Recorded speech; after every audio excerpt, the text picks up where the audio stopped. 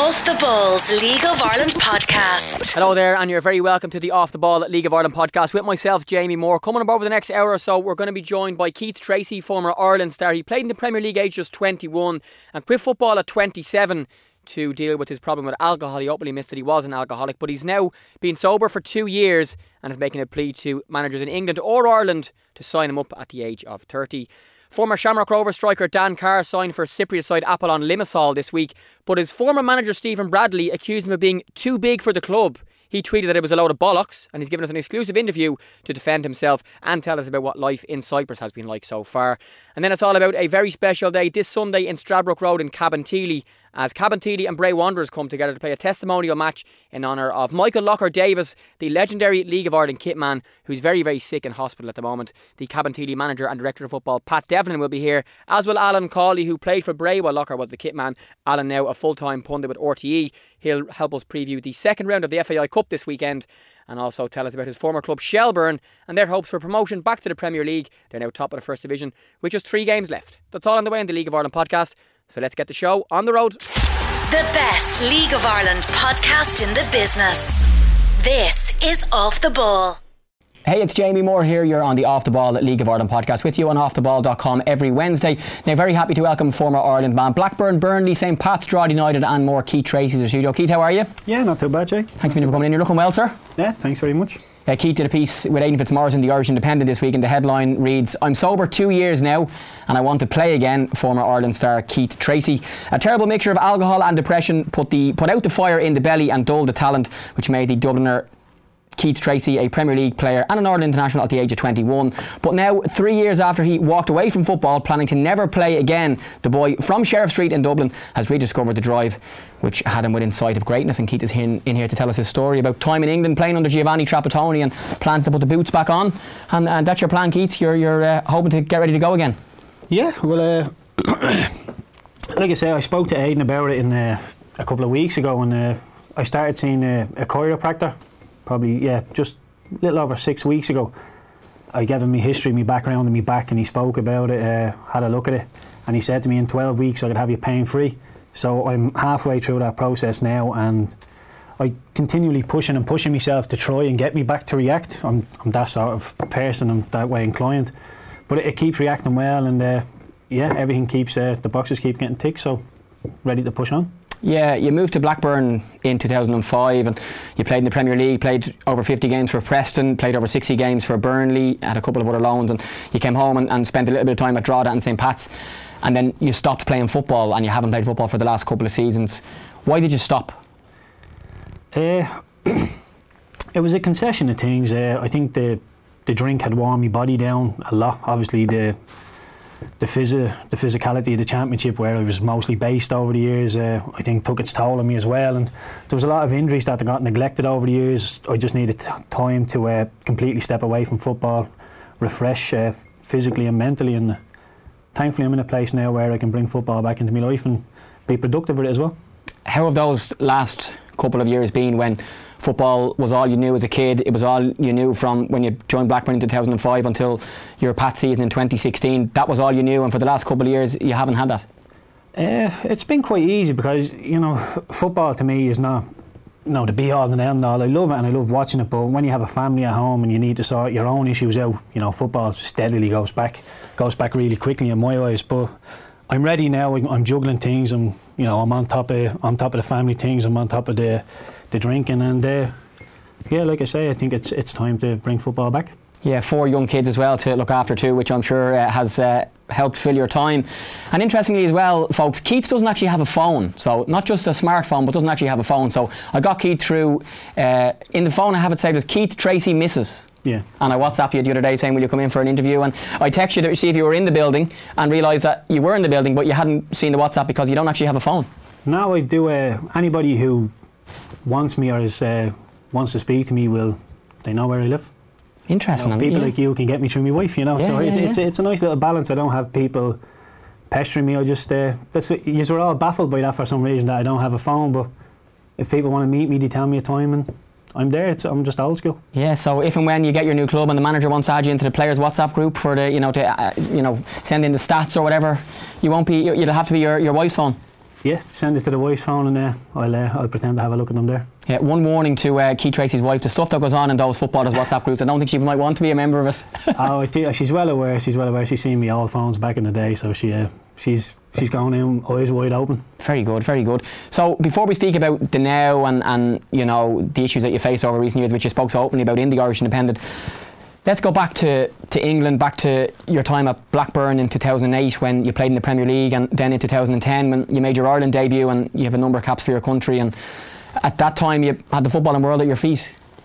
Yeah, it would seem so. From, you know, when you throw them sort of facts at me, then you would think, you know, everything's on the up. But in the background, the drinking was probably at its worst at Preston. But I think I probably suffered because I was so talented without trying to say that without a big head. You know, I think I could hide the drink on a Saturday, I could hide the drink on a Tuesday, I could play well or score a goal to make it look like I played okay, and I got away with it for a very long time, over 2 years. But my career was on an upward path, and my wages were on an upward path, so everything seemed to be going well. But you know, once you leave the training ground, there's nobody there. Well, in my case there wasn't, so you know, it was quite easy to hide all the things that were going on in the background. So when you went to Blackburn as a young fella, and you know, at the time you're trying to achieve a career in football, were you kind of a full-time pro then, or had you started drinking even at that age? No, the first drink I had was me going away party in Dublin at 15. We all went down to the off licence and somehow got served drink, and it was in Fairview Park. We had a couple of cans, and I flew to England the next day to start my career with Blackburn. But that was my first real taste of alcohol, and that was it. It was, I flew over there, and you know, you have house parents which, you know, don't really look after you as well as they should. So you know, that once again, that was quite easy to do whatever I wanted. And it's ironic that your move to England came off the back of playing for Belvedere in Fairview Park. Yeah. And you're having your first drink as a 15-year-old in the same place where you had so many happy football memories, and that was the start of your drinking even that young. Yeah, well, it's the first time I can ever remember having a drink and, you know, starting to feel a bit drunk. So yeah, we can pinpoint it back to Fairview. So how quickly did you start to become a drinker? It was quite soon after that, because we all got paired up when I landed. We got paired up, and I was with an English lad who was actually from Blackburn, Frankie Field, and he's I think he's playing for Millwall at the minute. Is he a goalkeeper? Yeah. So me and him were roommates in the digs, but he lived in Blackburn, so he went home quite regularly. So I was left alone quite a lot, and because I went over at 15, I didn't have whatever UEFA licence I needed to play, so I would find myself training with the under-18s or the reserves, or sometimes the 14, even at 15. So I was making friends that were above my age and were drinking a lot. So, you know, people like Jonathan Douglas and, you know, Gavin Pearce were at Blackburn. I was, you know, quickly paired with them, and, you know, was a couple of years ahead of my time, really. How were you able to perform at such a level if you had already started to drink? And, you know, these days you see young footballers, 16, 17, 18, 19, they're in the gym all the time. They you know, their every movement is tracked. They wear, you know, a small vest with like a small chip in it that tracks their movements, their running, their sprinting, their load, all that sort of stuff through GPS. And at that stage you were at a top club and you were in the Premier League. Well, at Blackburn I went a long time without actually ever. I think I was at the club for 7 years, and I think I played 22 top flight games from them, which is ridiculous over that time scale. But, you know, once again, I would be too good for the reserves but not good enough for the first team, so I would travel with the first team and not play, and then they'd say, oh well, the reserves want you, but don't play them in the reserves because we might need them in the first team next week. So I quickly found myself in limbo. I got to that stage in my career quite quickly where I was in limbo, and, you know, I was never really put under the pressure that I should have been. And when you're that age, I think the body can take that bit of drink, and, you know, I think enthusiasm and, like I say, that bit of talent mastered all for me. So you made your Premier League debut in 2008. Bring us back to what you remember about that. I remember it was the first day of the season, but I remember the pre-season we had was in Austria, and Paul Ince was the gaffer, and he used to put a flip chart up every morning of what we're doing and the plan and whatever we wanted to do for the night. But Keith will tell you this as well. One of the nights we were going out so much over there that one of the nights somebody put on the board, please gaffer, can we stay in tonight, as a joke. And like, Paul Ince used to let us drink wine because he was quite continental with his thinking, but some of us took that to a different level, and pre-season was non-existent, and you could tell by Christmas Paul Ince ended up getting the sack, and it was because the players didn't prepare right in the pre-season. It was too much of a drinking culture. Yeah, and the Keith that Keith mentioned is Keith Andrews, who had a show here on Off the Ball, currently the Ireland Under-21 assistant manager and doing lots of work for Sky Sports as well, and Keith would have been a teammate with the other Keith beside me here at Blackburn too. So you're in pre-season for the Premier League, you're about to make your Premier League debut, and in those days the culture of drinking around football was clearly still there. Yeah, it was still quite big at Blackburn, it was anyway. And I remember the first thing I did when I signed for Blackburn was my family had to meet Graham Souness, and he was I think he had some sort of boot on his foot. I think he had gout or something, and my man and dad said, that's a rich man's disease, they get from red wine and steak and that. And he said something about drinking, and then I went to meet Gary Flickroff because he was the team captain, and the first thing he said to me was, don't ever miss a night out. And obviously I took that quite literally and never miss a night out. Wow. Yeah, it was just little things I think you can pinpoint them back to, but this is not me blaming these people, these are me just acknowledging what happened and being able to deal with it and move on. I'm not pinpointing blame on anybody else's feet here. So around that time as well, you're involved in Ireland squads, and Giovanni Trapattoni was the manager, and that's when I first started to cover the Irish team on a full-time basis, on radio and going to all the games and the press conferences, and that Ireland squad still had the Shay Givens and the Damien Duffs and the Richard Dunns and anybody you can think of, all these top players, Robbie Keanes, were all in that squad. And at the age of 21 you were deemed at that level to be in that squad and to make your Ireland debut. Yeah, it was brilliant. I remember when I got the phone call off of Marco Tardelli, I ended up thinking it was a prank phone call coming from Dublin because it was such a dodgy English accent, but obviously Marco has broken English, but yes, Sean St. Ledger had to ring me and tell me it was all kosher, and yeah, we got the phone call that I was going to be in the Argentina squad, and I ended up playing. It was brilliant, but once again the drink was all happening in the background there, but your career is on an upward curve that you can't think, I can drink and do this, and all the signs were still leading up for me, so why would I stop what I was doing at the time? Yeah, you always wonder how a footballer finds out they're in the Ireland squad for the first time. And for you it was the assistant coach Marco Tardelli, who's an Italian man, whose English, has to be said, was much better than Trapattoni's, but still not perfect, and you're wondering at the time, of course, when you had a phone, is this actually real? Yeah, well, I had a couple of dodgy mates back in Dublin, so I wasn't sure whether it was one of them taking the mick or not, but yeah, like I said, Ledge got on the phone and told me it was all kosher, so yeah, that was how I found out. That Argentina game, was that the opening game of TV, the first game? That was the first one, yeah. And Mr. Lionel Messi was playing? Messi came off just as I was coming on, so I nearly got to touch him, I did, yeah. Or kick him, perhaps? Well, no, he's actually, you can imagine the sort of hysteria around him, and after the game, I can imagine how many players asked him for his jersey. He literally just came in with a black bag. Well, he didn't, the kit man did, and just dropped a load of number 10 Argentina jerseys, about 20 of them, but the lads just dived on them, so I didn't even get one. It was crazy. God, well, maybe he's watching our League of Ireland podcast and he might give you one now. Yeah, I do. You're just looking at an image here on the piece in the Indo Kit of yourself and Trapattoni, and he was one of the most respected football managers in the world at that stage, and people had debates about his style of play, but he got quite good results, and he brought us to the Euros and so on, and an image of you there on screen wearing the number 18 and that really nice black and green Ireland kit. What are your memories of your Ireland days, and also playing with the types of players I mentioned?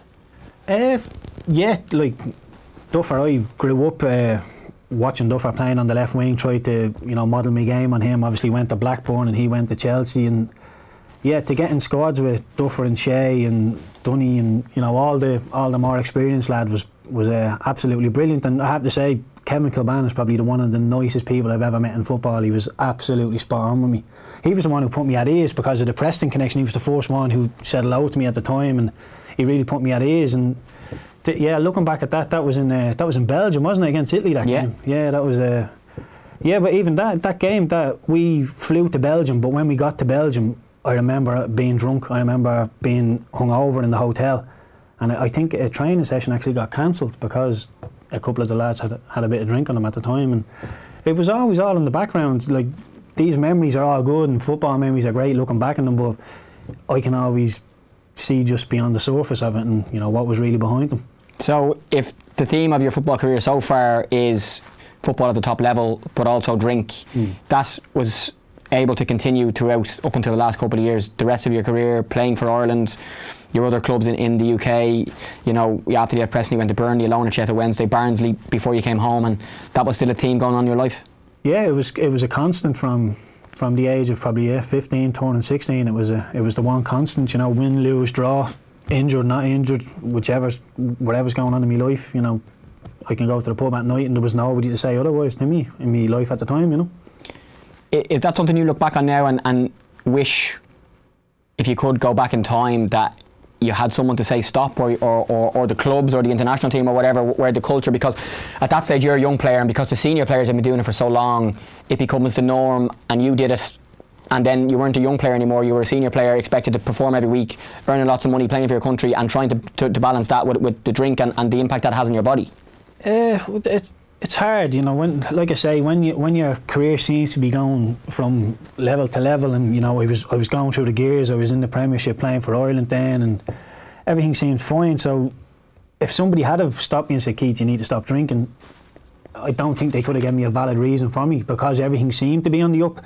But you know, when you talk about health, I always thought I was healthy enough because of what I was doing in the gym at the time. But you know, the damage that I've done to my body over the years, I thought was, you know, irreversible. Thankfully, you know, I've got to a place now where I'm walking around pain free and I feel good. So, yeah, like I say, it's a hard one, really. So we're January 2015 now, and you've just signed a 2-year contract with Barnsley. But shortly after that, you're home, and again, speaking to Aidan, you spoke about the drink, and you also spoke about being depressed, and you just decided, I need to be back in Dublin, even though you had a 2-year contract, which most people looking at this podcast or listening will go, God, why would he leave? Why would he leave that? Yeah, it's understandable. I know people say to me all the time, how could you walk away from something like that? But the drink was really bad at Barnsley, because that deal should never have happened. I turned down a deal to go back to Burnley at the time. They 6 months out from Burnley being promoted. Before that, I had been told that, yeah, whether it's Championship or Premiership, you're getting a contract, but we can't offer you the contract because we don't know what wage structure you're going to be on. So my agent said, yeah, listen, it's all fine, it's sorted, we're just waiting to see what league you're in. That was quickly pulled away from me, but Sean Dyche was adamant it was the board that didn't want me, not him. He loved me and blah blah, but he wanted me back on a trial basis, basically, which I wasn't prepared to do. And you know, in hindsight, obviously that wasn't a great decision, but I played 38 games that season and thought, you know, there'll be a few Championship clubs that'll come in for me and I can keep my career going somewhere else. But yeah, my agent came up with Barnsley, and you know, I went there, and it was the Wednesday and the season was starting on the Saturday, and they literally said, why don't you go and just have a look? And I went to have a look, and then he said, well, why don't you just have a medical just in case you do fancy it? Next thing I knew, I was bleeding, had a Barnsley thing in my hand, and I'd signed, and I was thinking, what on earth has happened here? And yeah, the drinking continued, and you know, I was missing more and more days than I should have been. And you know, the club actually kept it quite quiet at the time. I'm sure they were fully aware of how much I was drinking, and you know, when I walked away, I think they knew the reason as well. And you know, thankfully they kept it quiet. So how do you go from being a Premier League Championship footballer, Ireland international, to not playing football? And apart from the sports side of things, you know, people often speak about being around a group of lads and you know, the mental side, and also, to be straight, the money. And you would have been on thousands of euro a week, and then you went for a couple of years to earning nothing. And I'm not sure if you were on the dole or how you worked out, if you had money saved, but you know, you go from being up there to home and maybe happier, but the football is gone, and the massive amount of money you would have been earning, the cars, all that stuff is gone. Yeah, well, it took years, and I think I've done, you know, just over 3 years of therapy to deal with everything that I had in the locker. And you know, it's a nice blanket to know that my therapist, she only lives down the road, so whenever you know, it's a nice safety blanket for me there if I ever need to go back. But in terms of dealing with it, you know, I laid everything out. I spoke to people, I told everything, my wife, how I felt, and you know, she was really good through it all. She stuck it all together. She was the glue, you know, so it's probably best asking her that question, really. Yeah. But it was hard, but you know, I took a lot of advice on board, and I did what people wanted me to do, even though I didn't trust in what was happening, and thankfully I came out the other side. Well, I do have her number, Keith, so I could ask her. She could be our next guest. Oh Jesus, she'd have a lot to say about me. So you're speaking about all that stuff in England and the club maybe keeping things quiet and you're missing days because you're hungover or you're drunk or whatever it was and you know you can't train. Did anyone ever offer you help? Did anyone say to you, listen, do you want to speak to someone? Do you know, because you've got help and you're now sober 2 years and you want to play again, but at that stage these clubs, you know, have so much money and have so many departments to them. Is one of them not player welfare like? Yeah, there is. The PFA over there, to be fair, aren't very good. They're very reactive, you know, they're not proactive with any situation that I've seen. Yeah, and Eddie Howe tried to get me, he asked me to go down to Tony Adams' Sporting Chance thing, but every player will tell you the same, you know, it was a 50-50 in that team whether I'd play or whether it was a fella called Junior Stanislas at the time. So the gaffer asked me if I wanted to go to help to rehab would give Junior an up on me, so I was saying no, I'm fine, you know, I'll sort it out myself. So you never really admit it to yourself because you don't want anybody to have, you know, the other left winger to have something over you, so the gaffer will go, oh, he's playing, he's not. So I never really, plus I, you know, when somebody, I didn't believe I had a problem because I was functioning at such a high level. I thought, well, I can't be an alcoholic because I get up every day, I train every day, I'm in okay shape, I'm doing okay wage wise, I have a job. So that to me they're not alcoholic characteristics, but when you really think of the definition of what an alcoholic is, then, you know, yeah, I definitely wasn't. When did you admit that to yourself or come to the conclusion that you were an alcoholic? Probably only recently in the therapy, you know, but it was Sean Dyche. He taught me so much in my career, but he was the one. He asked me when he first came to the club, was I an alcoholic? And I said no. And he said, you know the definition of an alcoholic? And I said, well, somebody who has, when they get up, they have to drink, you know, some whiskey, or they have to start drinking as soon as they wake up. He said, no, and he got into the things of a functioning alcoholic. And I quickly, when he was explaining to me, I thought, you know, he's hitting the nail on the head with me here. But obviously I didn't tell him that, but that was probably the first time I thought, yeah, maybe there is a problem here. So I'm going to skip your time at Drogheda and Pats and go back to it. I want to finish on the football, but the headline in the Indo is I'm sober 2 years now. When did you have your last drink? What made you, can you remember where you were, what you had? And 2 years on, you've Christmases, birthdays, you know, wedding anniversaries, all that sort of stuff. You've been able to stay sober, but you had to make a decision at some stage to go, that's my last drink. Yeah, well, I never set out to stop drinking. Even when I was in therapy, you know, she never said, listen, in however many months' time you're going to be completely sober, because I wouldn't have been open to that idea. But she said, you know, we'll mend little ways of thinking, and, you know, we'll see how we go. And it's a slow, gradual road, you know, for anybody who is thinking of going to get help. And just put your trust in people, and, you know, you'll come out the other side. It was a difficult road, but, you know, I'm here now, I'm sober, and I'm not fighting every day, you know, to go to the pub. I have other things to occupy my time, and I think that's probably the key. How does it feel not to be hungover a lot? Like, everyone goes out for a few pints, you know, the weekend or whatever, or, you know, people who drink certainly do, and you wake up next morning and you go, I'm never going to drink again, because you feel so terrible. And that would have been you lots of days. Yeah, but I had the opposite way. If I woke up with a hangover, I would go straight to the pub. I would make an excuse to not go training and go straight to the pub. And, you know, it's not like I didn't have enough money to do it. I didn't have to go to work, so all them times, you know, I could do basically whatever I wanted. All I had to, you know, how loose footballers can be. Yeah, it's just such a loose lifestyle that you could get away with it in the background. It's probably a little bit different now since I've come away from it, but back then it was really, really loose.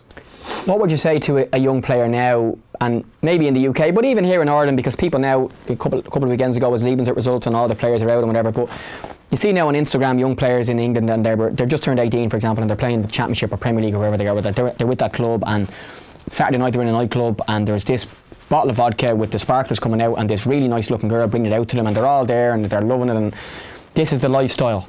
And maybe for them it's just once a month or once every 2 weeks, but they're painting this picture of being a party boy, and that's not what football is now, but they still do it and they want to be seen to do it more than anything else. We had a discussion about phones earlier on, and you're not on social media, but lots of them are, and you see it and they get likes and they get comments and they think they can get girls and all this sort of stuff from it.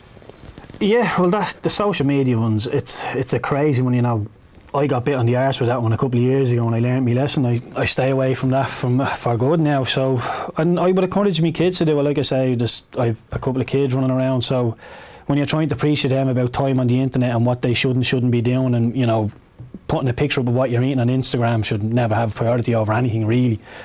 I think it's this whole social media craze is mental, but you know, when I trying to practice what I'm preaching with my kids, you know, so yeah, I see no need for me to have a phone at the minute. And not just the social media for these lads now, but just the fact that they are out and they're, you know, £600, £800, £1,000 for a table in some nightclub, and they get their bottles of vodka and they get this and they get that, and they can, you know, if they want, they can ask girls who are out having a dance, we're footballers, we have vodka, we have drinks, you want to come up, and that's not the right. I've had a couple of mates who've been away, and you go to visit them and you're in this nightclub and you're behind this little barrier and the bouncers are there, and it's mental. But the one thing I would say to people is beware, because the last girl who came up to me in a nightclub, I had a baby for her. Okay. And she took I think it was 25% of me money for 10 years. So okay, you know, you're not as good looking as you think when when all these women keep coming up to you. There's a reason they come up to you. So yeah, just be a bit clever with it. There is times you can do it and times you can't do it. Just keep your eyes open. Yeah. So you have 4 kids, so 3 here with your wife? 3 here with my wife and 1 over in England, yeah. Okay. So there you go. That's the story of a night out and what happened. Yeah,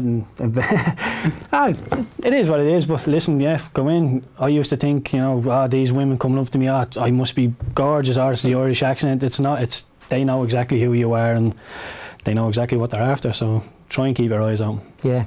So let's finish on the football, Keith. 2015, you come home. Johnny McDonald, who is now the director of coaching at Belvedere, and you've been doing some coaching with them because you're back living at home in the inner city, is the manager of Drogheda. First division or Premier Division at the time? Premier. They must have still Premier. Yeah. I think they got relegated that year. Yeah. So the news comes out that Keith Treacy is home and he's signed for the Drogs. Bring me to then. Yeah, that was completely out of the blue. I was just sitting at home with the wife and my phone rang at the time, and John said, "Listen, Drogheda aren't doing so well, would you fancy coming in? You know, there's no pressure." He told me about how perilous it looked at the time, and I said I'll come in, and I played 1 game against Limerick, and I think we got beat 4-0, and John left the game after, so he done me a real favour there and left me there for 3 months by myself. But yeah, that was the story of Drogheda. How was your first League of Ireland experience? And again, you've gone from the Prem and playing for Ireland. You know, some people would say, well, sorry, it is a step down, but lots of people have done it, and you didn't go to a top club at that stage, but you enjoyed your football as far as I remember. Yeah, well, I made a big mistake leaving Preston to go to Burnley, and it was largely because everybody thought Preston was a smaller club in comparison to Burnley, which it probably was at the time, but you know, we just got relegated. But that turned out in hindsight to be a bad move for me, because I was very happy at Preston, and you know, Burnley, the fans never really took to me because I had played for Preston and Blackburn. So when the League of Ireland, I started thinking about coming back, and John rang. I said, yeah, well, why go to a big club? Why don't I go with John? You know, just as much chance as being happy there. So you play for Drogheda, and then the St Pat's manager at the time, Liam Buckley, gives you a ring. You sign there. It's, you know, one of the top teams in the league with lots of top players. Pick on screen there if you're doing a media day before. There's a bit of weight in them cheeks there. You can tell I'm drinking there. Yeah, really? Yeah, look at the bleeding size of them cheeks. I look like I'm storing chestnuts in there. Okay. But you can look at those photos now and think those things and realise, I was drinking then. Wow. Yeah, geez. Can you? Yeah. So for those who are listening to the podcast, it's a photo of Keith sitting on a football in St Pat's gear in front of a wall. You know, Sportsfiler Info, they do these photo shoots. You were doing a media day. You're still drinking, evidently enough, but you're playing for Pat. You're playing in the Europa League qualifiers in Luxembourg and against a team from Belarus, I think. Minsk, Belarus. Yeah. And again, had you played in Europe before in England? Were any of those clubs involved in Europe at the time? I don't think they were. Blackburn made it to Europe, but I don't think I made the squad to the UEFA Cup. So you've come home, you're still drinking, and you're playing in the Europa League in high stakes games, which are worth a lot, you know, lots of money to the football club, and the players get their bonuses, and you're kind of back at a probably quite a high level of football then. Yeah, well, that space, we got through the Luxembourg game. We got knocked out in Minsk, but that was all within a time of about 3 weeks. Yeah. So for 3 weeks I switched on and tried, and you know, I was really motivated because we were aware of how much money was at stake per game. So I was highly motivated for that, and you know, I think I played quite well in them 2 games. So the signs were there that if the fire came back, I could perform still. So you know, like I say, I'm at a time now where that fire's back. Yeah, you're on the Off the Ball League of Ireland podcast. It's Jamie Moore here with former Ireland man Keith Treacy. And League of Ireland managers and clubs, beware, because he's making a comeback. One of the best left foots in football that I've seen. Like, so good. And you're back doing a bit of training. Your actual back is getting better via a chiropractor, and you're ready to go. If someone wants to give you a ring, possibly not now with the League of Ireland being nearly finished, but certainly for a pre-season in January, you're ready to give it a go again. Yeah, well, I'm open to anything at the minute. I'd like to get a couple of months under my belt to get myself really fit and, make an impact next season. But, if somebody needs me to fill a hole or wants me to come in and, have a look at me, I'm open to whatever at the minute. How will it be getting back to that level of fitness, given you've stopped drinking, and I'm sure your body feels great, but you haven't... I honestly think it'll be a walk in the park because I'm not drinking. The way most of it has walked off me now, so with only, little bits of exercise here and there with the rehab with me back. So once the reins come off with me back, then we can really attack it, and I can lose this last bit of puppy fat. Yeah, and you're only 30 as well, so you still feel you've got some years left. You said you're not going to go back to England, so it's a League of Ireland that you're looking at. Yeah, listen, I said I wouldn't go back to England, but if somebody comes in with 20 grand a week, I'll quickly change my mind. But no, I remember looking at Roger Federer playing in the Wimbledon final, and everybody was, he's 37, he's 38, and he was turning 38. I thought, why not? Why can't I do that? And it was literally just everything kept going because you have a pain in your back, because the drink now had subsided at the time. So it was just a back issue, and now the back is starting to be addressed and everything feels good. So why not go out with a positive mindset and see where it brings me? It's great to see you smiling and happy and really ready to go again, because I'm sure over those couple of years and longer you probably thought this moment wouldn't come, but you're smiling, and it's nice to be sitting here and hearing you speaking in those terms, like. Yeah, well, when life moves on, and nobody was waiting around for me to get better, so you quickly realise that, if you want to function and you want to keep doing what you're doing in life, then you have to move on and leave things in the past. And once I addressed of the reasons why I was drinking and why I felt I needed to do that, then, it's quickly subsides. And lastly, Keith, what are you looking forward to most about being a footballer again? I think just the buzz of getting to a ground and the fans starting to fill up, and I'd like to score a goal again before I finish. And that I think somebody said to me the other day, I'm not sure how true it is though, that I played 199 professional games, which really annoys me. Right. So I'd like to try and get that up over 200 anyway. So yeah, I'd like to. If scoring a goal is probably the one, and just getting back the smell of grass when you're walking out to the pitch, and the sprinklers starting to go on. It's just the buzz of it coming back. Well, if it's a League of Ireland game, I'll be there to cheer you on. We'll do an interview afterwards and talk about that 200th game and that goal. Yeah, well, at that goal, yeah, no pressure. Keith, thanks for coming in. Best of luck. Anytime, bud. Off the Balls League of Ireland podcast. Yeah, it's Jamie Moore here on the Off the Ball League of Ireland podcast. Now, I'm very happy to welcome new Apollon Limassol striker Dan Carr back to the podcast. Apollon Limassol from Cyprus, and they played Shamrock Rovers in this season Europa League qualifiers. Now, Dan, having spent a number of years in the UK in the lower leagues, joined Rovers in February of 2018 at the start of last season and scored his last goal for the club in their win over Finn Harps in the FAI Cup a couple of weeks ago. And Dan has joined Apollon Limassol from Rovers despite having 18 months left on his Shamrock Rovers contract. And the Rovers head coach Stephen Bradley had some interesting comments after their game in Waterford this week about Dan Carr, apparently, according to Stephen Bradley anyway, being bigger than the club, and that the club could have kept him but allowed him to go. And Dan Carr has hit back with a tweet claiming that it was all a load of bollocks. So Dan joins me via WhatsApp audio from his hotel room in Cyprus. Dan, welcome back to the podcast again. How are you? Tell us first of all just about this move and how it actually came about. Yeah, hello, and thank you for having me.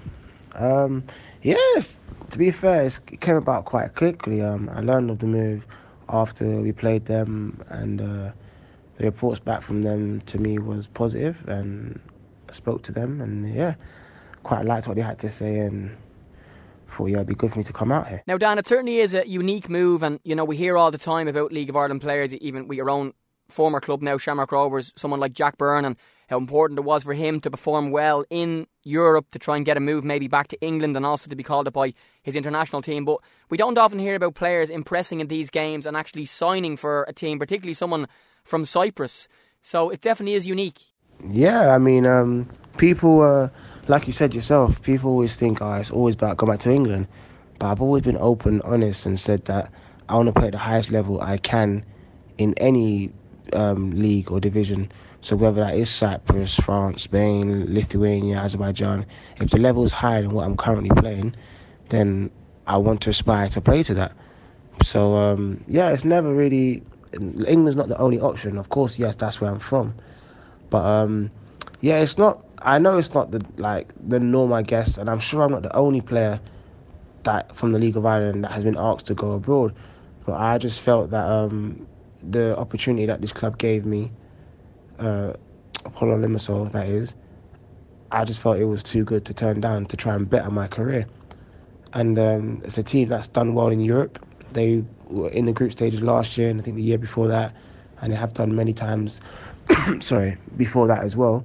So I just thought it's a chance for me to better my career, try a new culture, experience playing football at a respectively maybe higher level, some people might say, than what I was playing at Shamrock Rovers. And that's no disrespect to Rovers. It was just a way I thought, how can I improve my career? Would it be good for me? And luckily the team saw something in me to offer me that contract, and I'm just very grateful for it, of course. Yeah, I'm sure you didn't think when you were playing that Europa League game that you would have actually been joining that club a couple of weeks later. So give us more background on the move, Dan, and moving to Cyprus. And I'm sure you're just excited now to get going and meet your new teammates and really, really start off your career now as an Apollon Limassol player. Yeah, I was very impressed by the facilities, and everyone was very so welcoming, from the directors to the managers, all the staff, especially the players as well. Anything I've needed or had an issue or problem with, I've got some great guys here who's played at a very high level as well, have been quick to help me and direct me and give me advice, especially on my living as well, where to stay, all the nice areas. So just basically everything as a whole. Everyone's been very welcoming and tried to help me settle in here as quickly as possible. And trained for the first time there the other day, and it definitely is a very high standard, I should say that for sure. And very lucky and blessed, and need to really knuckle down and show exactly what I'm capable for this club, because like you said, I know they've got a lot of players and it's not going to be easy, so I need to really make sure and work hard that and when my chance comes, I take it. Now, Dan, recently I spoke to an Irish football coach who'd moved to go and become a manager in Cambodia, and he was talking about the weather and the food and the language barrier and stuff. It probably won't be as bad for you moving to Cyprus, but how have your first impressions been, and meeting everybody and trying to find somewhere to live? I know you're in a hotel at the moment, and the food and the language and all that sort of stuff as well. Yeah, I mean, obviously Sam Bone comes to Cyprus every year, and he's always telling me about the foods, the tahinis, the pitta. I can't remember the name of this lamb thing I had today, which is very nice. So I'm learning. But the language, I'll try to. I've learned a few words already. But the writing's a bit different, so that might be a bit hard to do. And I've learned quite a few other languages, but it'll be fun. Just to get to embed myself in the culture, really. And try new things. I'm very, very open-minded when it comes to things like that. So, that's all that's going to be very interesting and exciting to do. And obviously it's part of living, I guess. And exciting stuff going to move and live in Cyprus. Now, Dan, the main question on the lips of most Shamrock Rovers fans and most League of Ireland fans, I'm sure, is exactly what went on between yourself and Stephen Bradley, the Shamrock Rovers head coach, this week, in terms of what he said and what you said as well. You've hit back on Twitter this week in relation to what the untrue statement you say that Shamrock Rovers head coach Stephen Bradley said. The quotes speaking after the 5-1 win in Waterford the other night were, he just didn't fit where we were going as a club. When representatives tell you that maybe his heart is not in it playing for Shamrock Rovers, he's not the right fit for you. People maybe think we needed to sell, but we didn't like what we heard. This club and this team and what we're doing and what we're building is bigger than any individual. If people don't want to be part of it, no problem. We'll shake their hand and let them walk away. That was the case with Dan. You don't want people who are in the mindset of not being with the team and not being in the group. This club is a special club and it's bigger than any one individual, and unfortunately that individual just felt that he was a little bit bigger than us. And Dan Carr's tweet started with, "What a load of bollocks. I never once thought I was bigger than this club that gave me so much. Always gave my all for the club and will always be part of me. Very untrue and disrespectful." Dan, what's your understanding of what Stephen said and your reply? It's quite uncommon for this type of thing to happen, but it certainly hasn't. You had 18 months left on your contract, Dan, and Stephen Bradley said the club could have kept you. So what's the background there? Did you ask to leave? When did you first learn of the interest from Apollon Limassol, and how did the move actually come about? No, I mean, I have 18 months left on my contract. I'm not going to ask to leave to go anywhere. So, no, that wasn't the case. And the club Apollon Limassol put in a bid for me, and the bid was accepted by the club. So as far as I'm concerned, I don't know as what's with that. That's just how I saw it. So like I said, I don't want to go into too much detail and start stirring some more pots and I said, he said, she said, all that rubbish. I said that tweet for a reason, just to defend myself, because as I'm sure I've had some good times here at Rovers, and everyone that knows me and would know I've never thought I'm bigger than anybody, let alone a club. I could never think I'm bigger than Shamrock Rovers, of course. I never portrayed that. And I actually genuinely did love playing for Shamrock Rovers. Got a lot of love from the fans when I was playing, and I did enjoy it playing there. But this is football, and teams come in for people, and people go, people come. It's a part of life. It's a part of football. So as I said, this opportunity came to me, and the club accepted the bid from Apollo Limassol. And yes, my time at Rovers was up again. I guess. Now, Dan, I'm sure you've loads of happy Shamrock Rovers memories, which maybe we'll speak about in a moment. But you have had to come out very strongly on Twitter, and you know, lots of fans have supported you in what you said, and Stephen Bradley's comments are kind of there for everybody to see. And it's again something that you felt you had to do is come out and defend yourself. Tell me a little bit more about that, and when did you first hear what Stephen had said, and when did you decide you had to reply on Twitter? Yeah, I mean, I've got a lot of good memories. The only thing I'm disappointed at is I didn't get to win any silverware with Shamrock Rovers, because that was one thing, my target I really wanted to do. Because, you know, everyone can have good games and good seasons, but at the end of the day, it's about what have you won, what success have you brought. So that was the only disappointment I can say I had. But I mean, scoring the goal last year in the Dublin Derby, scoring away to AIK, I scored winners as well, Sligo, Pats. I mean, I don't know, just read off all my achievements, but those are just moments for me that I've really thoroughly enjoyed, because it's meant something and it's helped the club. As well as the club has helped me, it's helped the club as well. Obviously this year as well, some important game winners, goals, etc. and certain goals. You know, as a player, you always have, it's all to me, all very good. All because it helped the team, and the team, like I said, the team helped me. There's been many games, I'm sure, that I have not performed, but my teammates have dragged me out of it, and the staff as well. I know obviously he's commented afterwards, but the gaffer did actually help me in my time, which was a bit surprising to me, like hearing of his comments. And it was actually a friend, that told me about the comments, and because I don't look at like really these internet stuff unless someone's tagged me in it, and I click on my Twitter or whatever, I see it, but I don't wouldn't read these stuff. So when I learned of it, I thought, what? And it's quite disappointing, to be honest. Like I said, I don't want to go into too much detail, and I said what I said, and I feel like I've closed the matter with that. But like I said, I just thought it was very disappointing, because I have had good times there, and it's nice to see those support I've got from the fans. But any issue that it had should have stayed personal, privately, between me and the club or whatever. I'm not one to go out Twitter and tweet this and tweet that, but you know, sometimes I feel like you do have to stand up for yourself, because I don't want my image out there being that I think I'm too big for a club, because a lot of these fans or people won't actually know me personally, and so when they're hearing that from a manager who's going to come out and say that, they're going to think, oh, Dan Cole is that. And no, I'm not having that. Sorry, I'm not. I have to defend myself and make it well known I'm not that type of person. Never have been, never will be. And as you can see from the support I've got, the fans and my friends, especially loved ones, know. So that was all about. There's nothing to it. I don't want to add more fire to the pot or whatever. It was just literally about knowing I'm not that type of person, and I'm very strongly about that. So yeah, that was it really. Yeah, Dan, listen, thanks for being so open and honest, and you spoke very well in terms of your feelings on that there. Now, one positive thing for you, Dan, of course, with your move to Apollon Limassol, is this amazing backflip, and you know, the Shamrock Rovers fans loved it and saw quite a lot, and the photographers did too, and you did it last in front of the South Stand at Tallaght Stadium, and that win over Finn Harps when you got the winning goal there in the FAI Cup a couple of weeks ago. So be hopeful that that'll be out and about in the league in Cyprus now. Yeah, I mean, honestly, the flip just came about one day. I just get a big euphoric feeling of scoring a goal. I don't know why, I just started to flip, and I didn't land it very well, and I used my hands, and it was terrible. And then one day I just did it, and it just my hands. I jumped high enough where my hands didn't need to be used, and I thought, oh, I did that all right. And then, to be fair, it just kind of copped on with the Rovers fans, and they seem to like it. And so, if I know they like it, when I score a goal, it's nice to give them the flip that they used to like to see. And yeah, I don't know, maybe I might do some more flips over here.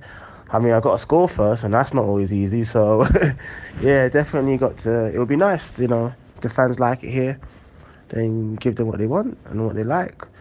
So, or who knows, I might pull out a dance move. I fancy myself as a bit of a dancer, so now I'm playing. But no, I don't know. It's all good fun, really. That's all it is about, having good fun, and have to score to see what I do first. But yeah, that's literally what it was, just a euphoric feeling. And I guess when I'm happy, I just do backflips. And Dan, lastly, you're actually only 25. I thought you were maybe 27 or 28. I'm not quite sure why, but you know, in the prime years of your career now, it's an interesting move to a very, very good league, and I'm sure you're looking forward now to just getting going and really, you know, make the next part of your career a positive period in your life. A lot of people seem to think I'm older, but yeah, I'm 25. I feel like I'm at a good age now, and obviously, like you said, I need to start really kicking on and having something to show for my career now. That's just the main thing. And a lot of the clubs I've had, yeah, I know my CV has got a lot of clubs, but a lot of them were loans, and I was quite young when I had those loans. And it was just about getting lots of game experience, because I was at, obviously, Huddersfield, and I was young then, and I had a very good strike force that was difficult for me to get in. So in order for me to improve my career and get further playing time, loans were, unfortunately, what I had to do. So I had quite a few loan moves in the Football League. And that was it. So, and obviously I signed back my non-league team after that. But yeah, a lot of these clubs were loan moves, which is obviously expected for young players to help boost their career. But yeah, like I say, I'm very much looking forward now to this challenge ahead of me. Like I said, I've always said, I know coming here, it's never going to be easy. There's a lot of really top quality players here that obviously all deserve to be playing. So when I'm called upon, it's only up to me to take my chance and really knuckle down and just give everything I have, pretty much. I have no regrets. So looking forward to the challenge, and like I say, and I always say, I'm very blessed and lucky to be given this opportunity. So yeah, I need to go and take it with both hands now and really kick on. Great stuff. That's the voice of former Shamrock Rovers striker and now Apollon Limassol player Dan Carr, speaking to us exclusively here on the Off the Ball League of Ireland podcast. Dan, thanks a million for your time when you were at Shamrock Rovers, and also now I know you're in your hotel room talking to us on WhatsApp audio. So the best of luck with the move and the new career, and we'll see you soon. Thanks, Dan. I appreciate it, and thank you for having me, and I wish you all the best. Take care. Bye-bye. Off the Balls League of Ireland podcast. So in Stradbroke with Alan Cawley ahead of the Michael Lockyer-Davis testimonial game here on Sunday. 3 games taking place and some unbelievable League of Ireland legends, including Al involved. And you're here for a good cause. You would have been in a team when Lockyer was a kit man a number of years ago at Bray, and you have good memories of him.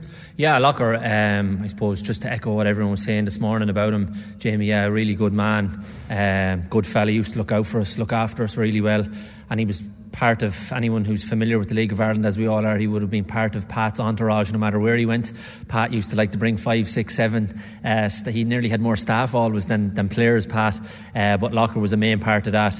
And as I say, I spent 2 years out in Bray with him, and even though we had a very good team at the time, Eddie Gormley was the manager, Keith Long was assistant, and we had big players, Clive Delaney, Buzzer, Gerard Rowe, Gavin Whelan, Andy Myler. We had a good side, but more enjoyable nearly, not so much more enjoyable in the football, but going hand in hand with that was the environment that Pat created from the top down amongst the staff, the players, and obviously the kit men as well in Lockyer. There was Nicky Kavanagh, Mark Kavanagh, and it was just almost like a family atmosphere, which I used to love about it, and it was kind of my abiding memory of the whole thing, that those 2 years I spent out there were 2 really enjoyable years. The importance of a good kit man to a football team and a football staff sometimes is not spoken about and sometimes is underestimated, but they do play a key role, and apart from actually doing the gear, they're kind of a middleman between the manager and the players, maybe similar to a physio, but Lockyer certainly has had a great relationship with all of the players. Even a couple of the younger boys who were only here with him for a few weeks before he got sick at the start of this season have good things to say about him. Yeah, and I think you're right what you say, Jamie. Like, obviously you're involved in football teams and different things, and the kit man, yeah, it can never be underestimated just how important they are. It's not just the case of them getting the kit ready. They're almost that go-between, and football football is a serious business, as we all know, and if you just want a bit of banter, a bit of crack, it's nearly more often than not you find it in the kit room, either before training, after training. And I suppose we always created the environment as well, that it wasn't a case of the kit man's there to pick up the jerseys and pick up the shorts. We'd dip in and help as well, because it was never fair to see anyone just picking up kit and picking up jerseys, and Locker used to always appreciate that. So it was always that respect as well that was created. And I think, to be fair, any team that I've been involved in, it would be wrong of me to say that was only the case here. Kit men all over the place, and I'm sure nowadays it's the exact same. Every player will tell you they play such an important role, and Locker, was just like them all, a really, really nice man. Yeah, and the League of Ireland community coming together for this game on Sunday, and some of the players involved, the likes of Paul Ozam, Jim Crawford, Paul Doolan, Jason Byrne, John Gale, Trevor Crawley, Shane Robinson, Tony Cousins, Pat Jennings Jr., Kevin Doherty, Stephen Rice, Ollie Horgan, Dave Henderson, Stephen Henderson, Mick Neville, Pat Flynn, Pat Fenlon. The list of people who have decided to spend a Sunday here, and some of them didn't even probably, have Locker on their staff, shows that the League of Ireland does come together when it's needed. Absolutely, yeah, and I suppose there's plenty of people that want to knock the League of Ireland, as we know, Jamie, but certainly in times like this, it is a kind of a close unit. It's a small league, as we know, and you'd see familiar faces no matter what ground, no matter what club you're affiliated to, no matter where you go up and down the country, you'd always see familiar faces around, and Locker certainly was one of the most recognisable faces that you'd see around the league. Any time you'd go into the Carlisle grounds, he'd always be knocking around, whether you were part of the team or whether you were there going there with an opposition team, and it just speaks volumes for him, I think, as you says, that they're creating this day for him. And obviously some of the names you've just listed out there, it's a who's who really of League of Ireland lads, and that's one thing that we're really good at, I suppose, is that we rally around each other when there is lads maybe in a bit of need. Yeah, and everybody here, from Pat Devlin to Eddie Wallace and Eddie Gormley and co, have really put some groundwork in to get the amount of bodies who'll be here on Sunday, and it should be a great afternoon. Myself and Alan are speaking on Monday, so on Monday night Shamrock Rovers play Waterford in the league, and Dundalk host Bows in the EA Sports Cup. So by the time this goes out on Wednesday, we won't know the results of those games, but we do know the result from Friday. UCD 1, Bohemians 10 at Dalymount Park. UCD have lost players, and they had a young goalkeeper in goal called Tom Murphy, who's home from Everton. I feel very sorry for him, because I'm sure Conor Kearns probably would have conceded a similar number of goals just given how UCD played on that night. But for Bows, their record win, and for UCD just a really, really, really disappointing night. Yeah, really, really disappointing, Jamie. I was in Inchicore, obviously the Pats and Sligo game, and we were checking the scores as we were coming in, and I think people were kind of bewildered really as to how it could get to that point where you'd be goals going in left, right and centre, and you'd be kind of counting up as far as 10. It's a long time. I think 1960 I was reading that was the last time, and certainly as long as I've been involved in the League of Ireland, I've never seen a team getting beat as much. And I know UCD have lost players and it's a young squad, but I still don't think you should be losing 10-1. Like at some point 4, 5, 6 down, you say, look, we just shut up shop and limit the damage here. But it seemed as though there was goals going in left, right and centre. And yeah, it'll be really hard on Cawley, because obviously they're a young group. They've lost their key marquee players really in the off-season, which was always going to be hard for them. But still in all, I don't think you should be losing 10-0 or 10-1 in any game. Yeah, and it was only 2-0 at half time as well, so the second half just totally fell apart for them, and that has to be difficult for Collie O'Neill and Ian Ryan, to get the players going again now. They've got a difficult game, a cup game against Pats this weekend, and they're now trying to catch Finn Harps with a game in hand, but their confidence surely has to be hit by that. Absolutely, yeah, because it was only 2 or 3 weeks ago that they lost 7-0 up in Tala as well. So to be shipping 17 goals in 2 games is not really great, to be honest with you, Jamie. And of course it's going to have a huge dent on their confidence.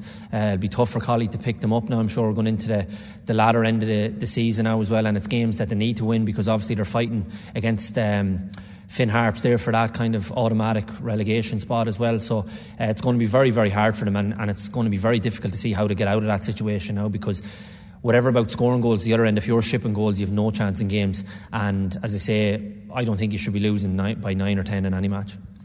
And at the other end of the table, we know Dundalk and Shamrock Rovers are shooting for the league, and again, Shamrock Rovers are in action tonight, so the gap could be closed, but Dundalk will have 2 games in hand then, so Dundalk's title to win. But the race for behind those with the 3rd, 4th and 5th spot is interesting, between Bohemians, Derry and St. Pat's, who you watched at the weekend. The league is currently Bows on 49 and 3rd, Derry are in 4th on 46, and Pats are in 5th on 43. They've all played 29 games, so there's a full series of games to go, and all to play for that 3rd and 4th, and if someone wins the cup, 4th gets Europe again. Yeah, well, it's huge. It really is, because all season it's been looking like Bows were nailed on for that spot, but obviously they had a little blip there for a couple of weeks, but they seem to have got themselves back in order again. Obviously that was huge last week, the cup win coming from 2 down, because that would have been a major dent in their season, not only to go out of the cup but towards the league as well. It could have really knocked the confidence. But the fact that they obviously got the win, that was massive, and then to go out and score 10 the following week puts them back in prime position for that spot. And I think, to be fair to Bohemians, they've been great all season. They've got a lot of plaudits and a lot of accolades, but I think rightly so, because you look at the resources around the clubs that they're maybe challenging with, and they would certainly be the least in terms of that. So I think Keith Long and Trevor Crowley have done a brilliant job, and if they were able to mark that with obviously qualifying for Europe as well, it would really top their season off and maybe go well in a cup also. But it's interesting, the St. Pat's angle, I watched them on Friday night, and the first half was very, very poor. But they came out in the second half and reacted really, really well and responded to whatever Harry had to say. And even though it's been probably a disappointing season for them overall, you look at the table and they're still in touching distance of that European spot. So they have left themselves with an opportunity now as well to maybe pull that back if they can. They're 6 points behind Bows. So they're in with a shout, even though it's albeit to be very inconsistent and very hit and miss. And I'm sure if you were to speak to Harry himself, he would say that also. But I think that was a big win for them on Friday night against Sligo, because at half time, obviously from a Sligo Rovers point of view, you would have been delighted with how things are going, because arguably they could have gone in 2 or 3 up, never mind just the 1. But certainly in the second half I thought Pats played really, really well, and the young lad Cawley looks like a good find for them, because obviously they were struggling to score goals and they were maybe a bit reliant on Drennan, but that lad has come in now, and I think he scored in the cup last week. He got a great goal the other night, and he looked lively in the match as well, so that will definitely give them a boost going into the final games of the season. Yeah, we have the FAI Cup last 16 taking place this weekend as well, with games across Friday, Saturday and Sunday. Bows Longford, Derry against Dundalk, surely the tide around. It's Galway against Cork, UCD against Pats, we mentioned. Shamrock Rovers against Drogheda. Drogheda, of course, knocked Rovers out of the Cup in the first round in United Park last year. Glengad against Waterford, Sligo against Limerick, and either Crumlin or Lucan will be in the quarter-final given how the draw has gone. So we've got some really good games there to look forward to, and I just love the FAI Cup every year because they're on the day games, and both teams always seem to go for those matches. Yeah, I'm the same, Jamie. The FAI Cup is probably my most favourite competition. Never had any luck in it, but my uncle scored the winner back in 1983, and he's still living off it. But I do love the FAI Cup, and it's obviously come the Aviva at the end of the season. It's our showpiece day in the league as well, so it's a brilliant competition. And you've named out the teams there and the way the draw is at the moment. You have a brilliant opportunity, because no disrespect to the likes of Crumlin or Lucan, but whoever comes through that tie, you'd be playing a junior team with a chance of maybe getting into a semi-final. So it really gives teams a hell of an opportunity, and the likes of teams who maybe are having a disappointing run in the league, as I said, Sligo, they're playing Limerick at home this week. That could keep their season going if they were to beat Limerick, and obviously with a chance to progress in the cup, because you find yourself 3 games and you're in a semi-final. Like it's the way the format is of the competition.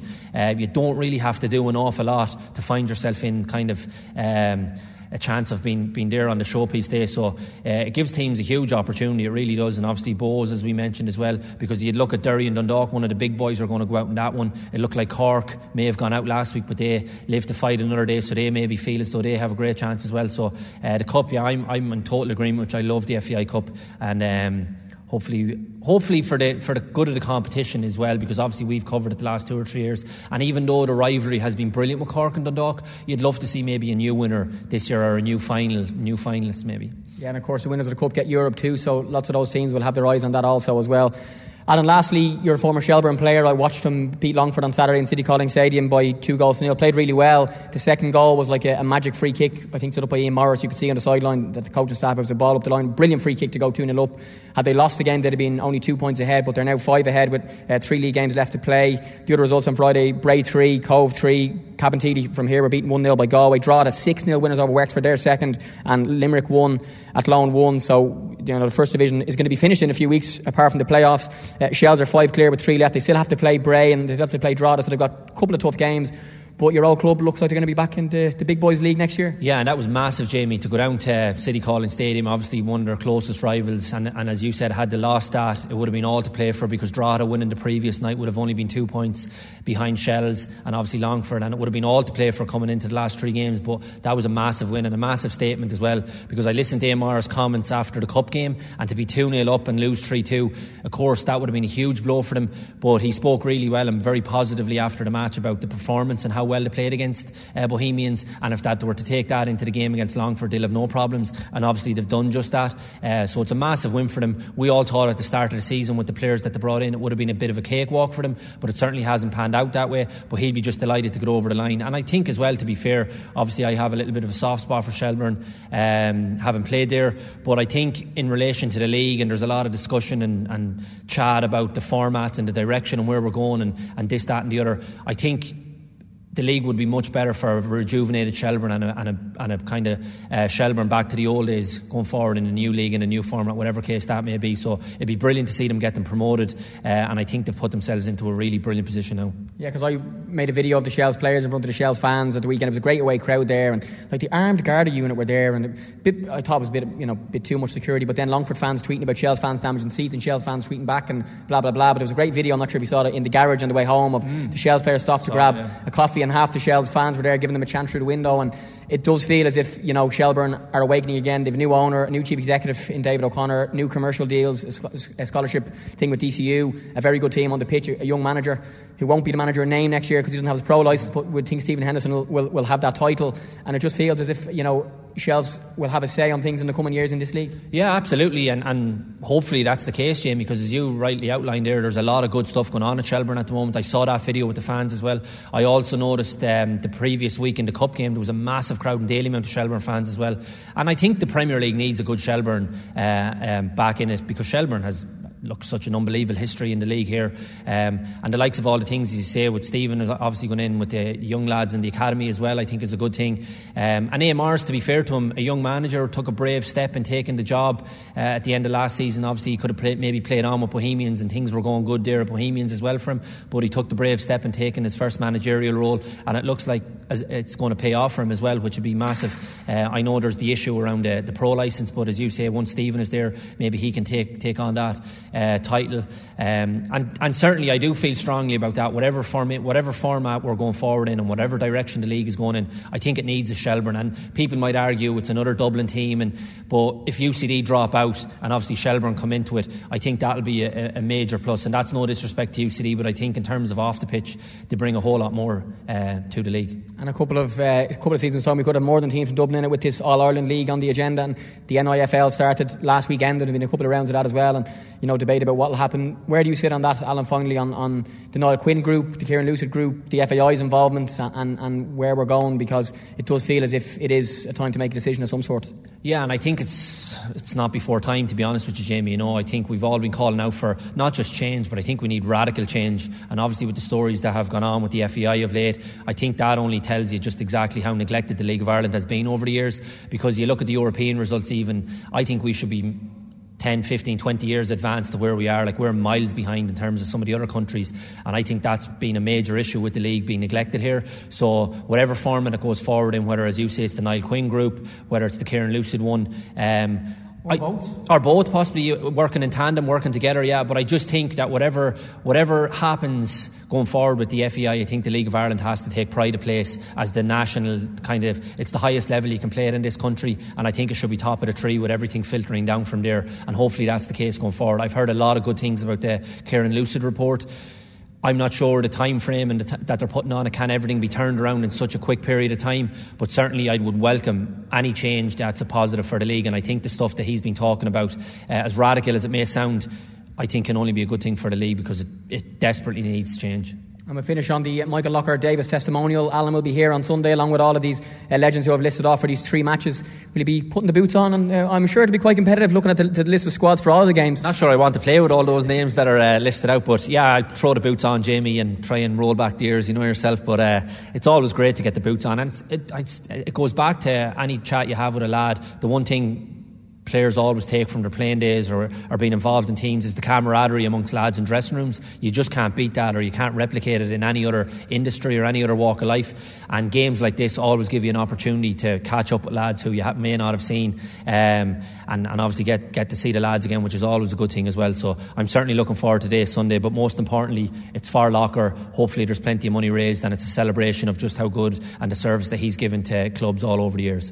Great stuff, Alan Cawley. Thanks a million. Pleasure, Jamie.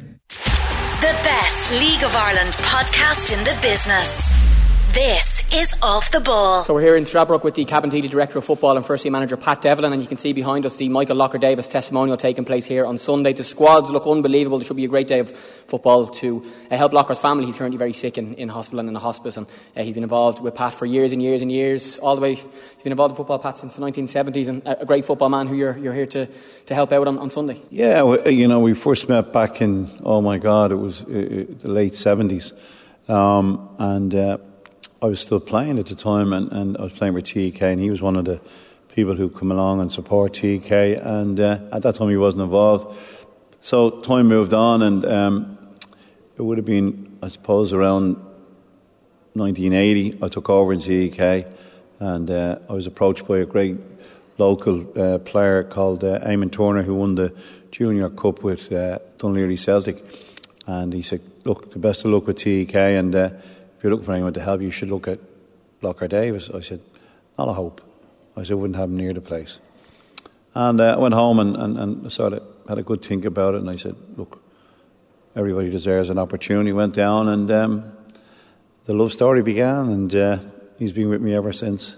Yeah, and League of Ireland managers often say, their staff are so important, and people sometimes forget the kit man when they mention the staff. But the kit man isn't just the kit man. He has a relationship with the players. He's maybe a voice or a pathway between the manager and the players at times. And he's been a really important person by your side through all these years. And most recently with Cabinteely, he was here at the start of the season until he got sick. Yeah, you're right about kit men. If you look at football worldwide, you hear a lot about the manager, the head coach, the players, the directors, the chairman, and all that. You don't hear too much about the kit men.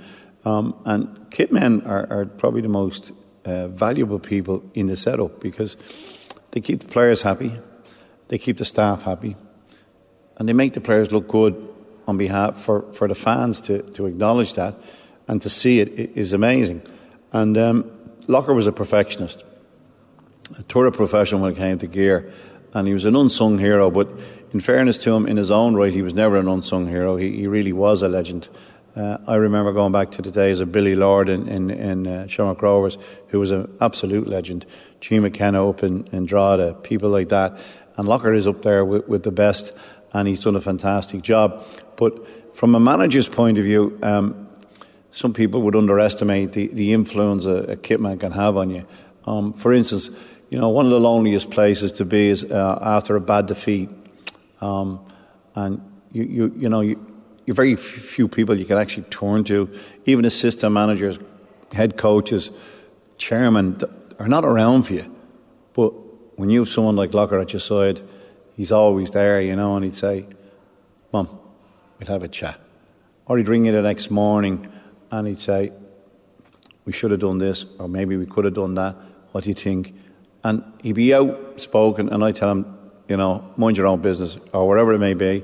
But he was always there, always ready to give you a little bit of advice. But not just to me, but if there was an argument in the dressing room, he'd pull one of the players aside, saying, "No, listen, you behave yourself and do things properly, otherwise you'll be shown the gate," and so on and so on. So he had a massive influence in the whole makeup of any team that I was with in the club, and he had an awful lot of power. We gave him power. He was in charge of the gear. We trusted him with everything. He'd just done everything that we asked for, and even when he did make a mistake, we got great mileage out of actually catching him out, that he made a mistake. He might have forgot a training top, or he might have forgot a wrong number or a wrong colour, but we always had great fun. We travelled the length and breadth of this country, inside and out. We had tours to America, we were tours away in England, we were in tours in Europe. We were everywhere together, and I have to say he was a fantastic character, and still is, and please God he'd be around to see the game on Sunday if that's possible, and God is good to him. But what a great guy, and what a great servant to League of Ireland football.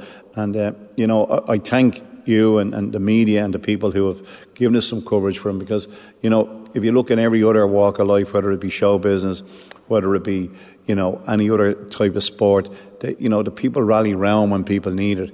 And in this situation, I hope people do rally around, particularly to be here on Sunday and support this great little festival of football that we're having in Dunleary for one of our people who is based in the community, has lived in the community and is part of the community, and is really a funny character and a very loyal person and a good friend.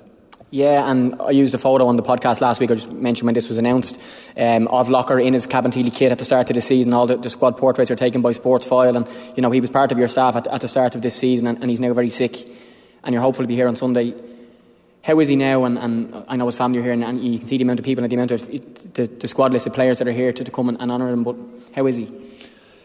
You know, John Ryan, who you know scored a hat-trick for us in the 1990 Cup final, came in to see him with Maurice Farrell on Saturday, and he was very good, and we had right fun, you know, bringing back the memories and talking about several different things. And while we were there, Wes Charles rang from the Caribbean, and he had a chat, and he was in very good form, but unfortunately yesterday he took a little bit of a turn and he wasn't great. We're hoping he'll pop up again, and he's been like that, he's been up and down, but he's in the hospice now, so you know it's sad, and in a way it's sort of helpful for him because he's at peace there, and it's a fantastic facility, and you know it's better for the family as well. So you know, hopefully, you know, the rest of the week will be spent by going in and seeing him and telling him what's going on. And he is aware of what's happening, and he's absolutely delighted, and it's much appreciated. And Pat, lastly, I'm sure he's fully aware of how his team, Cabinteely, are doing this season in the First Division, 4th in the league, a defeat against Galway at the weekend, and you know that cup game against Cork that went all the way to penalty. Lucky you could make it to the next round, and you've got 3 league games left. Hopefully you're going to make the playoffs, and I'm sure he'd be very, very happy to cheer the team on. And it's been a really good season on the pitch for your team, and you're going to hopefully make those playoffs and see where it takes you. Well, you know, Cabinteely is a job in progress, really. This year has been quite remarkable in many, many different ways. On the pitch, I'm absolutely thrilled with everything. It doesn't matter whether we make the playoffs, and I'll be brutally honest, we'd like to win the league. We're not going to win the league. I'd like to get runners up. So whatever we can aim and however high we get. But the group of people that we've had, and including Locker and the people around, it's just been phenomenal what we've achieved.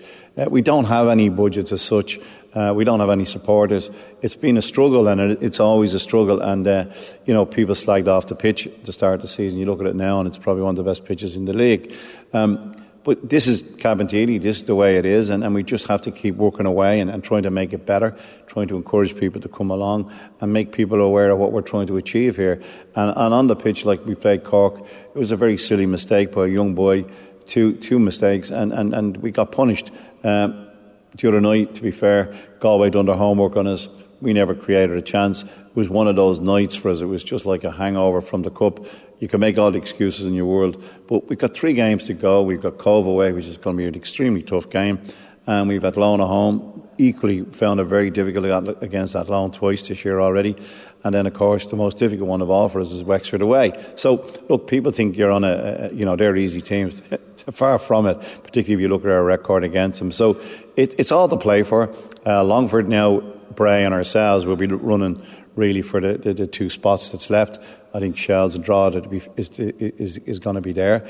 Bray have a tougher run in, but Shells will probably have won the league by the time they play them. So, you know, and I'm delighted. Like, if we can't win the league, I'm absolutely pleased for Shelbourne, because they're a great club, great tradition, and people have invested in Shelbourne this year, and they're getting their return. And in a way, that sends a message out to other people who are potential investors. If you want to invest in this league, and you know, you can get the results and you can get up, and I do hope that Shells get up, and I don't mean that any disrespect to Longford or Drogheda, because equally they have people investing in them. And what I'm looking for really is for people to invest their time and effort in Cabinteely. But we're making great progress, and it's on a slow burner rather than, look, are we ready for the Premier Division?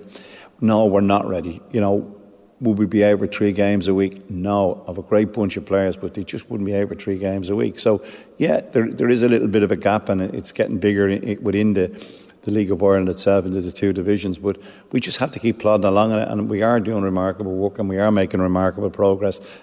Would I like to see a bit quicker? Yeah, I would. But, you know, we're not going to break the bank either. And just lastly on that, I was one of those people who hammered the pitch at times. I was here for the game against Longford, possibly maybe a month ago. Was it Longford? I think it was Longford, because it was Sean Boyd made his debut. I watched the game with Sean Cavan from Shamrock Rovers. Pitch is fantastic. There was a good crowd here that night, not in the thousands, but lots of kids and lots of families, and I sit on the bleachers over there on the far side, and it's a nice place to watch football. What's the next step to try and make more people come to the games? Because if they do come to the games, they'll enjoy them. You've got a young team that's playing good football, scoring lots of goals. You've got a very good goalkeeper in Steve McGuinness, and it's a good team to watch. We just want more people to come and watch them. I think the biggest problem, if I lose a game on a Friday night, I don't blame anyone else except myself. I look at myself first, and I look at what I could have done and what I should have done, and maybe what I may have changed. And then I go right through the staff, what their contribution was, whether it be the press announcements, whether people were in the wrong place at the wrong time. I'm very, meticulous about it.